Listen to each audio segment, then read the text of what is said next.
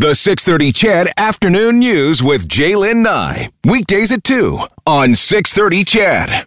In about 30 minutes' time, we're going to find out if the province will be moving to Step 3 of its plan to ease COVID-19 restrictions. Now, Step 3, my friends, is based on a benchmark of Alberta having fewer than 300 COVID-19 hospitalizations and declining. As of Sunday, the provincial government was reporting 5,971 active cases of COVID-19 in Alberta, 282 people being cared for in hospital, including 47 in intensive care. So while the number is below, the number of hospitalizations is below 300, we know that that number has been creeping up, as has case counts.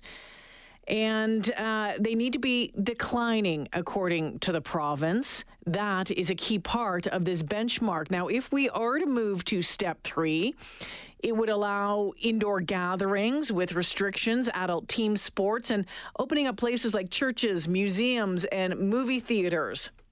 Now, the other key in all of this is the number of variant cases. On Sunday, there were 555 new cases of COVID-19, 184 of them variant cases. That is the highest single-day increase in the variant number. Now, Dr. Joe Vipond is an emergency room physician and a clinical professor at the University of Calgary. Dr. Vipond, welcome back to the show. Great, thanks for having me on. And before we start, I just want to say that the views I present are mine alone and don't represent those of the AHS or the Department of Emergency Medicine. Well, thank you very much. So, Dr. Vipond, do you think we should be moving to Step 3? Well, I'm confused as to why we're even talking about this. Last time I checked, the criteria was they're going to be taking 3 weeks in between relaxations. And the last set of relaxations was on March 8th. And my math isn't great, but I'm pretty sure that's 2 weeks or not 3 weeks. So first off, I want to just point out that it's strange that we're having this conversation in the first place. And secondly, I think it's very strange that the government has decided to use this lagging indicator of hospitalizations as its main criteria for opening up, when we know that they're the last things to go up. Really, what we need to be watching are those leading indicators, which is transmission rates with the RT, the percent positivity, and the cases per day, and I'll add on to that the rise in variant cases as well. So all of those things would indicate that it's ridiculous to start thinking about more relaxations. And really what we should be doing is talking about another lockdown. Talking about another lockdown, I just want to go back and say, I think a lot of people are thinking this third week is from that March 1st. There was a March 1st opening. The following Monday, they reopened a little bit more. There was a couple more things added to it. But you're right, from March 8th, it's been 2 weeks. Yeah. Banquet halls and they increased retail capacity from 15 to 25%. Yeah. So that's a relaxation, right? What we're trying to do, the reason why we need that 3 weeks in between, is we need to know what each step, what repercussion it has on those leading indicators. And we simply haven't had the time to know that, except that we already recognize that it's getting worse. Dr. Vipond, how concerned are you with the increase in the variant numbers that you've been seeing? Oh my gosh, it's so fast. We went from a record of 130 on Friday to a record of 180 on Sunday. And that's yesterday. That's a jump of 50 in just 2 days. And one of the things we look at is this idea called doubling time. That's because exponential growth, once it starts to get ahead of you, it really is quite dangerous. So right now, according to the website of the Alberta government, it's doubling. The variants are doubling every 5 to 7 days. And that means extremely rapid growth. And it won't be very long before the variants are the predominant strain that we see. The variant B117 is the dominant strain here in Alberta. Dr. Vipond, there's a lot of folks out there are saying, hey, you know what? We've given the vaccine to, the most compromised and those folks in long-term care and senior centers. That's covered. Why can't we just get on with life?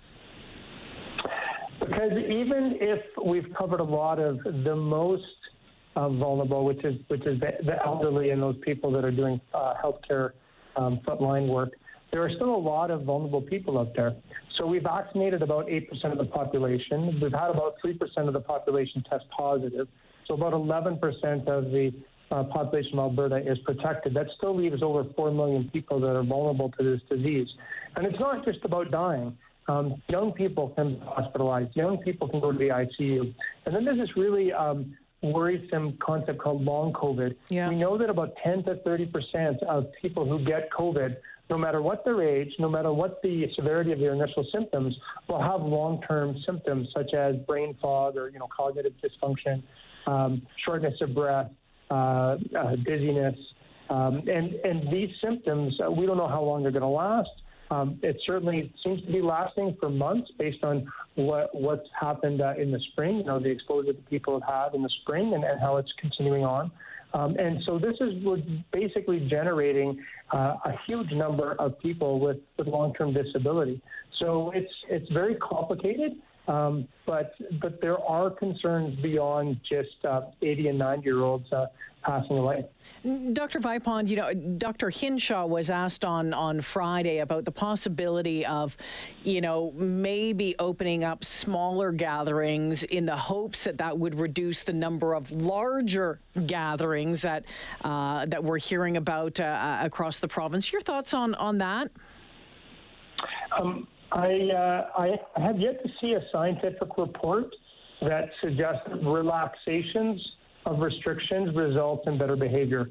I'm not sure what reference he's using for that, but in my extensive reading, I haven't seen that as being an outcome of relaxations. Yeah, I can tell you right now that there is no support, certainly on my text line from a number of my listeners coming in this afternoon for another lockdown. Do you fear that that's where we're heading, though, if these numbers keep rising like they have been? Well, the problem is I think we're going to have a lockdown no matter what. So because once you start to get like 1,000, 2,000, 3,000 cases a day, the government will have no choice but to lock down. But if we're actually proactive on this, if we anticipate the fact that things are going to get much worse, we can do a shorter lockdown. That has to be deep, but it can be shorter. Once you start to get to 3,000 cases a day or 2,000 cases a day or whatever, people's tolerant limit is for having this occur, then the depth of the lockdown and the duration of the lockdown has to be very, very long. So I think it's coming no matter what. I just think it'll be better for Albertans. We'll get much closer back to normal if we do it sooner rather than later. And we should probably talk about this concept of COVID zero. COVID zero is this idea that you don't start to open up until you get your numbers to almost zero. And that's really important because otherwise we're just going to continue this roller coaster. It just goes up and down and up and down. And with the variants, it can be a pretty wild ride. And so we should really be striving for a Halifax strategy, a Yukon strategy, a Northern Canada strategy, an Australia strategy, because that's the only policy strategy that's ever worked in COVID. Dr. Vipond, I always enjoy our conversations. Thanks for making time for me today. Thanks for having me on. Yeah, you betcha. Dr. Joe Vipond joining us this afternoon. He's an ER physician. And yeah, there's a lot of concern, and I'm reading a lot of concern about how quickly the variant numbers are doubling and what that could mean for our province moving forward. A quick break here. Let me know your thoughts. Do you think we should be moving into phase 3?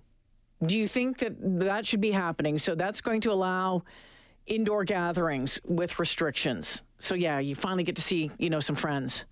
They can come over to your place. Adult team sports and opening places like churches, museums, and movie theaters. Or, do we just need to pump the brakes a little bit longer?